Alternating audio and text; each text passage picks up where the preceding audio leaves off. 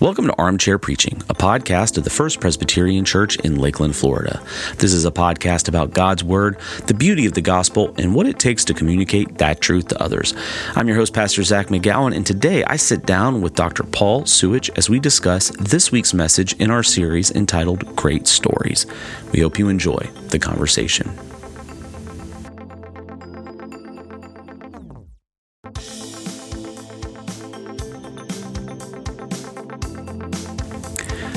Welcome back, everybody, to Armchair Preaching. Today in the armchair, the Reverend Dr. Paul Suich. How's it going, Paul? It's going well. It's been a minute since you and I were in here, just the two of us. Normally, your minutes and my minutes go at different rates. Yes, that's right. That's right. Yeah, but we were in new series or. It's not really a new series. I had a hard time even when I was framing it in the congregation. Like, it's not a new series because we did this series last year. Yeah, it's more of an annual revisit. Yeah, it was, and it's a kind of a mini series too, right? Right. So we're in the Great Stories series. Great Stories Part 2 is how I have it in my notes, right? And this week we discussed David and Goliath, but I want to kick off today talking about our experience preaching through different types of passages of Scripture, because this was a very narrative heavy. Yes. Very narrative heavy. We just came off of a series in Proverbs, which is not narrative heavy at all, right? And so I wonder, what is your take on preaching different types of passages, or even teaching? Because I know you do a lot more weekly teaching than preaching. So are there types of passages of Scripture that you tend to resonate with a little bit more than others? Narrative, poetry, straight didactic sort of teaching passages? Yeah, so in my afternoon group, we are studying the life of King David, and a couple of months ago, we talked through the story about David and Goliath. And when approaching a slice of life story like Jesus in the Gospels, and this is what happened, I love diving in. Actually, you know who I think did the superlative best? Leah Higginbotham preached on Peter meeting Jesus, and she enacted it. She became that's right. Peter. That was just exquisite. She did such a good job. And those sermons, I don't think, they don't need a story before the story to get you. The story is going to draw people in itself. And the Proverbs, or if you're teaching on Deuteronomy, those are very, very, very different passages. Yeah. Right. And so then I like teaching from them, because then they really need to culminate in a story of my own vulnerability, or they're just, I think they kind of lay there as platitudes. I don't think people really remember them or enjoy them. Yeah. Right. So if they become personally real, I think that gives the members of our congregation the opportunity to place them, to join me, to come sit in the middle of this passage and be vulnerable, be real, and meet God. So they're very, very different passages, and they call for different things. Yeah, it's funny because having preached in the Proverbs several times in that series, and there are a lot of challenges preaching in a book like Proverbs, for example, or a book like Ecclesiastes, because you're picking a particular pericope, and sometimes, especially in Proverbs, you're having to draw through lines that are more or less obvious, right? The Psalms are a little different, because the Psalms, for the most part, are united wholes. And I love the Psalms, because at least 7 times out of 10, and I think the number probably would be higher, if you put your finger on the first word and the last word, and you start counting one word at a time. Yeah, you'll get to the center. You get to the center word, and that center word, or if it's an even number of words, that pair of words, that is the main topic of the psalm. If you're reading it like you do in Hebrew, not in English all the time. In English, it doesn't. You don't see it as clearly, but you can tell. Still find there's nothing casual or flippant about the Psalms. So much time and attention has been poured into them. So yes, David wrote, or David may well have. It's traditionally believed that he wrote a lot of these things, but the editing process and the compiling process, a lot of attention to detail has been given to make them cohesive things. So I love working with the Psalms. Not always the case in like the Proverbs, though. Not always the case. And that, a friend of mine and I taught from the book of Proverbs years ago, and we simply divvied it up into themes and then wove those themes, through our study.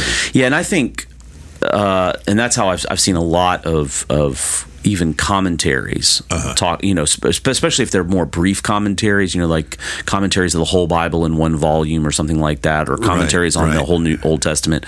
They'll do it thematically. They're not going through like they would other passages, chapter by chapter, right?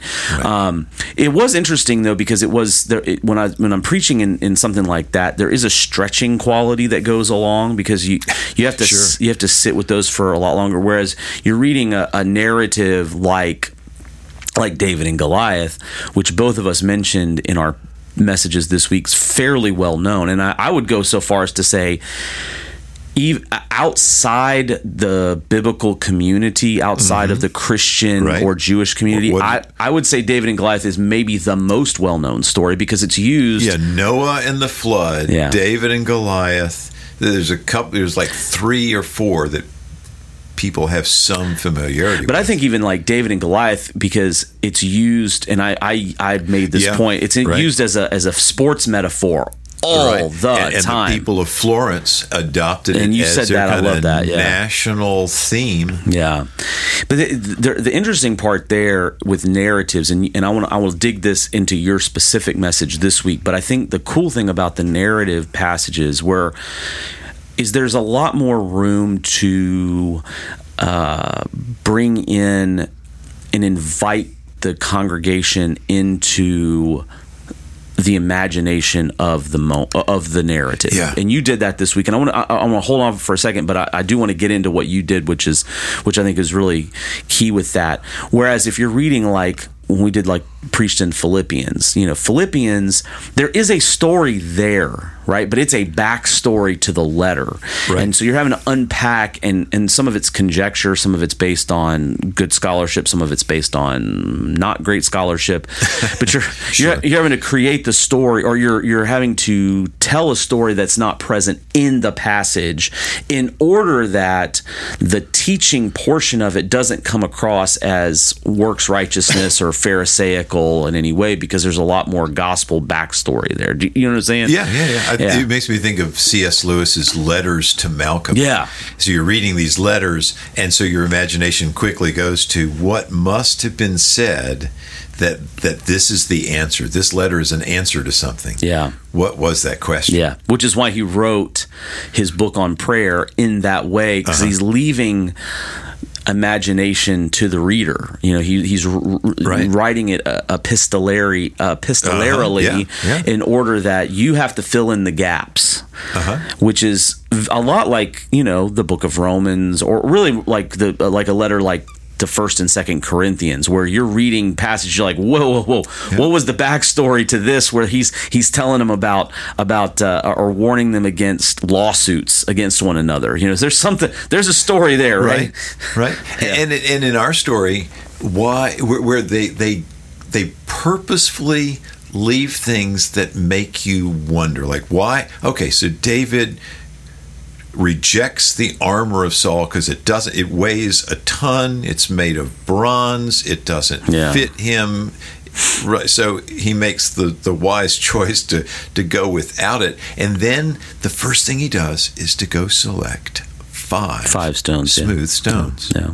one was all it took, dropped him dead. Why didn't he go and look for the one best stone? Yeah. Why did he take 5? Yeah. And so there's possible answers. One of the members of our congregation came up to me afterwards and said, I think it's because Goliath has 4 brothers, which shows up later in the story. Yeah. You don't know it. As a reader, we're naive to that at this point in the story, but later. And that's the way that the Old Testament is written. Yeah. They introduce a topic, and you have to wait 16 chapters to find out some detail. Why was the stone orange? Yeah. So that brings us to this week's message in David and Goliath. And I wonder what, as you're thinking through what you want to unpack in this story, what are the challenges that you are anticipating as you're not studying it, but getting ready to communicate it to the congregation? Are there things that you're anticipating, because you try to get into the mind of your audience a little bit? What is it that you are anticipating as being a major challenge in preaching this passage from 1 Samuel 17? Well, I really think it's the Florence, it's the football thing that you were talking about that is used over and over on ESPN, and so that's as far as we go with it. Right there. I'm chewed for a good while on the Alanis Morissette. Ironic, isn't it ironic? Because I think she's using the word accurately, because she had what underlies the song is this sense of, I want there to be a good delivering God. Yeah. But you know what? Here is what I find is that, we have this plaque at home that says, one day, as I sat in the dark musing, a voice came to me and said, cheer up, things could be worse. So I cheered up, and sure enough, things got worse, right? And so it's the irony that you finally entrusted yourself. You said, you know what, like the guy with in the verse, he's never flown in all his life, and so he finally books a flight, and that's the flight that goes down. The one in the safest moments of your life are the moments that you're on an airplane. Yeah. No more attention is given to safety than those like 60 minutes or 2 hours. Yeah. And yet people get on the airplane and they hyperventilate, and they just know they're going to a certain death, and they work themselves into a fear crisis. And it's all over this issue of trust. Yeah. And is there a good God watching over us? Yeah.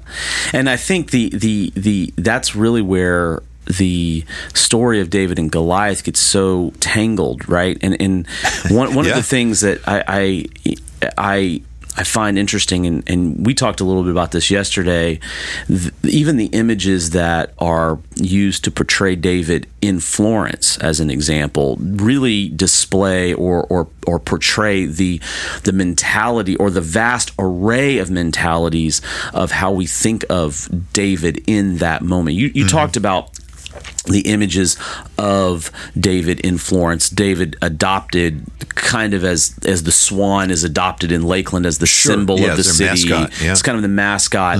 But even there's a wide array of images of David. You've got the 16-foot tall, most famous image of Michelangelo. That's one of contemplation. Yeah. He's not in the act of the slaying.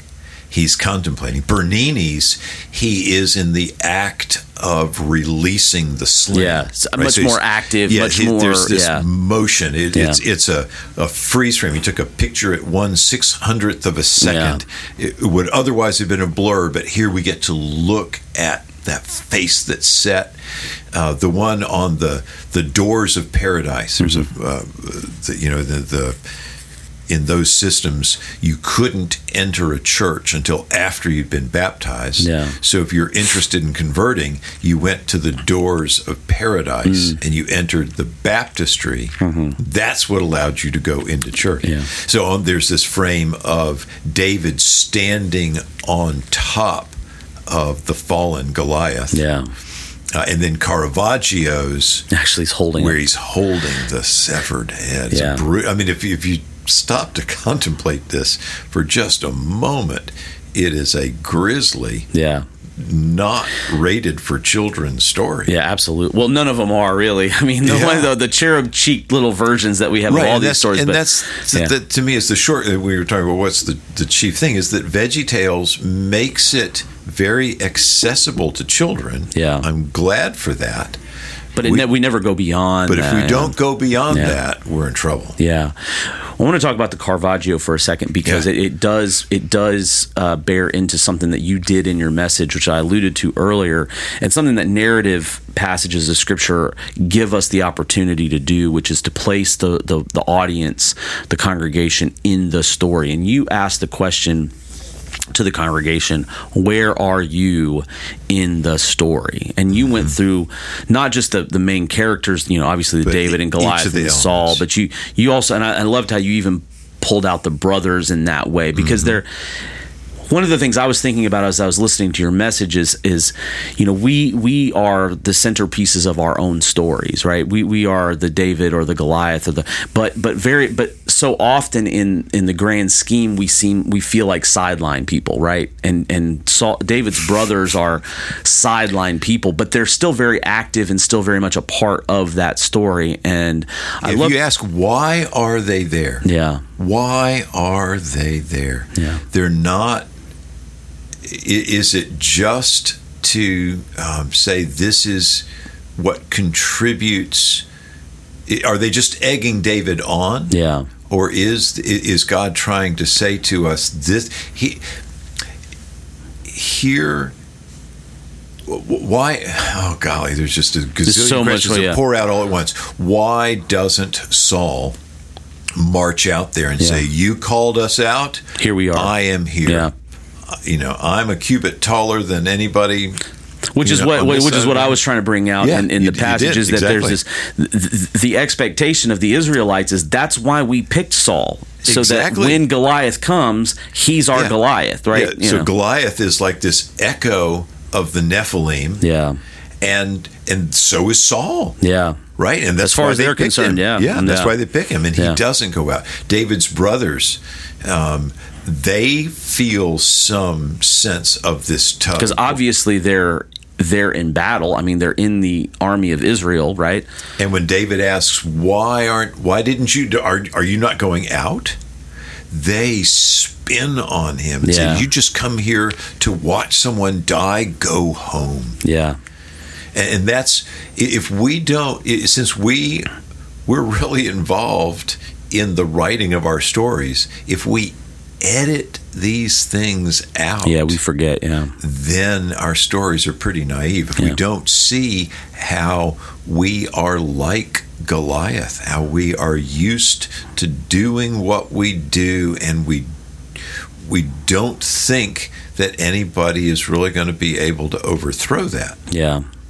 Like here I'm 64 and leading a ministry in a time of great change, and people saying, "Oh yeah, in a matter of years, individual sit down in the room with a psychotherapist is going to be a dinosaur, and that here's where the field is going."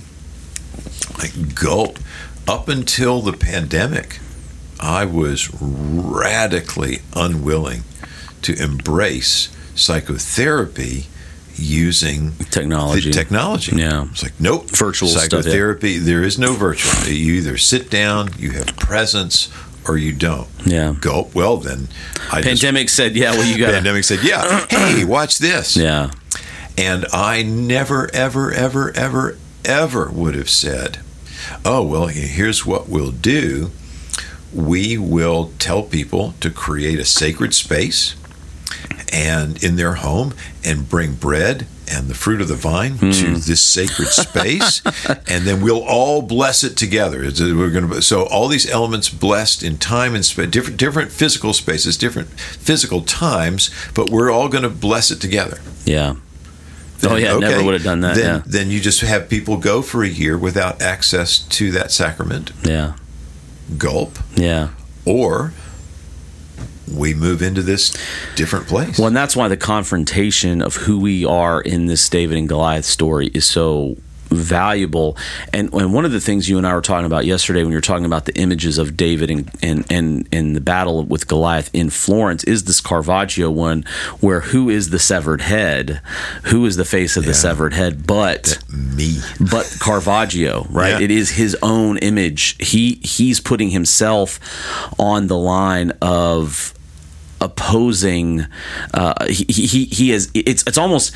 I looked at that after you and I talked yesterday. I was thinking, what an ultimate act of repentance to say, humility to say, no. How many times am I on the other side of the valley of Elah, not on God's side at all? And I love one of the things you did. And I was next time I preach David and Goliath, I'm definitely stealing this. Okay, is that you brought out the whole Peter story with Jesus and how often he's on the side of Jesus, but then Matthew says it's one of my favorite chapters in Matthew in the Gospels is the pendulum swing of Peter in faithfulness in Matthew 16 from proclaiming Jesus as the Christ. It spins in that one instant. Yeah, to being in opposition. And that really, I thought that was such a great communication tool to say, look, yes, we might be on the side of Christ in one moment, but this is why it is important to stay diligent and stay. And then you went and you said, well, David was in the same boat. There are times where he's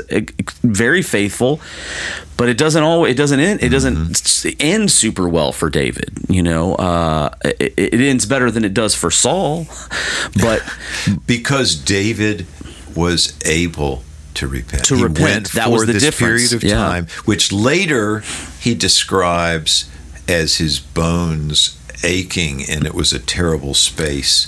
But in the moment, all you saw was that growing hardness of heart, that he could rationalize adultery. He could rationalize having Uriah is this incredibly faithful, dedicated man. And he gets slain because David was hardened to that. Yeah. And David was hardened to that. Yeah. And Saul couldn't repent. And so that's what neither of us really drew that out. No. There are these three instances where Samuel gives Saul a command from the Lord, and he either simply doesn't do it, or he alters it in some way to fit his own ways, culminating with Samuel telling Saul, the Lord has removed this calling from you. Yeah. You don't have the Spirit of God anymore. Yeah. And that's where we meet him, fresh from that. Yeah. And from David's, this story comes right after David's secret anointing ceremony, which the brothers know about, and yet they treat him clearly they don't believe it. Yeah. They haven't taken ownership of it. Yeah. And then it reminded me, as we're talking about the brothers, how similar that is to even Jesus' own ministry and his family. Jesus' brothers. Yeah, they kind of mock him and make fun of him, and then swing around and they become some of the most faithful James, the book of James, devotees of Christ in the church. But it's that movement that is this, of which the centerpiece is repentance. It's that Caravaggio. Yes. I have to recognize me in Goliath, right, and recognize me in opposition to the Lord. Otherwise, I'm never going to stand in humility before the Lord, which is necessary for repentance. And you see that in Daniel chapter 9, where Daniel gets this vision of what the people of God are about to be subjected to. He can see, he's been given a vision of the suffering they're going to endure, and it drives him immediately to ownership. He doesn't say, "You guys are a royal mess, and you're not going to survive unless you do X, Y, and Z." Yeah. He takes full ownership and says, "Lord, this is who we are. This is what we're dealing with. This is our failure, and here's our desperate need of you." Yeah. Well, and that's where the whole in the David and Goliath story too. The recognition. See, and I think one of the things and one of the points I was trying to make in my message is we get this wrong so often, is that David is the underdog in this story, and that David is outmatched and outgunned and out. You did that brilliantly. That the in actuality, David, he's not the underdog is Goliath. Yeah, by he's a coming fair amount. He's coming in smug. He's coming in arrogant. He's coming in. Yes, he actually has some of the latest technology. He has an iron, all that bronze. Yeah. This is that transition from the Bronze Age to the Iron Age. And he has an iron spearhead that can penetrate bronze armor. He thinks he's got it. And he is as wrong as he can be, and he is just moments before falling to the ground. So he is in actuality the underdog. Because David so firmly believes that God is there with him. Well, and I think the other thing too, and as we're talking here, I didn't mention this, but it interesting is David is accused by his brothers of having a sense of arrogance and a sense of pride, and he's like, no, I'm not. In fact, quite the opposite. I'm coming in this in humility, but with a fair amount of faith and knowledge that God is for not just me, because what does he say? It's the God of the armies of Israel. So he's saying, look, God is on our side. It's just that nobody on our side is willing to believe this except for me, and put that to the test. In my afternoon study group, here's our perpetual theme is, why did God do this in secret? And why is there a approximately 30-year lag time between the anointing and becoming the officially recognized king of these people?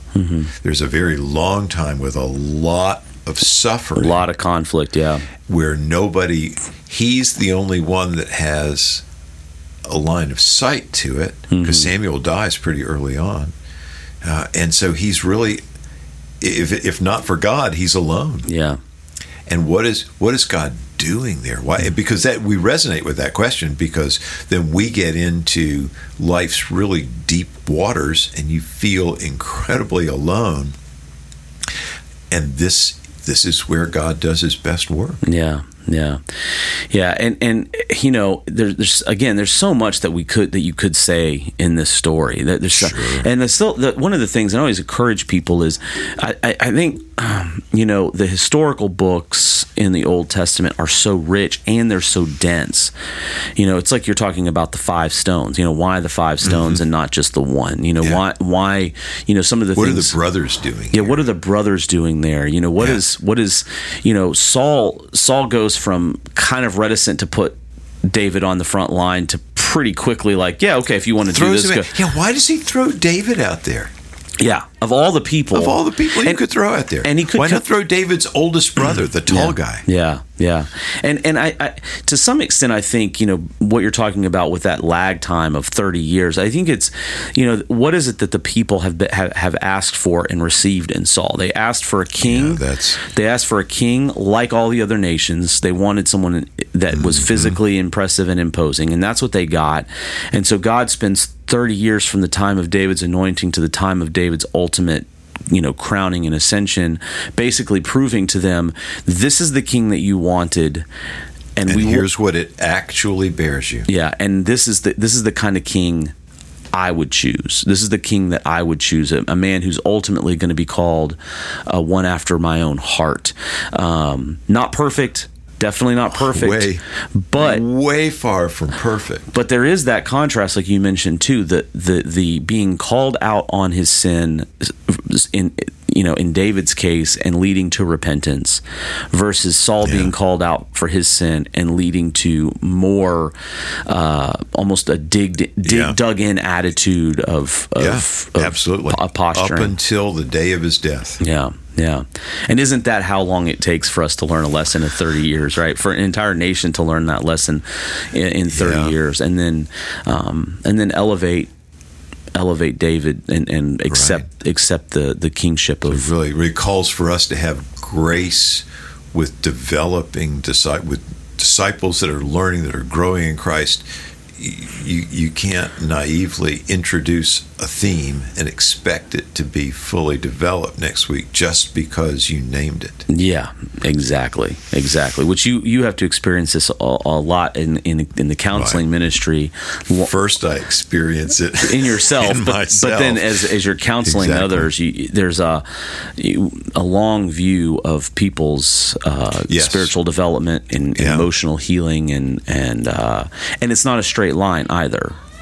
You know, I think we always want it to be a straight line, but the entire history of the Israelites proves it's not a straight line, except for Jesus Christ.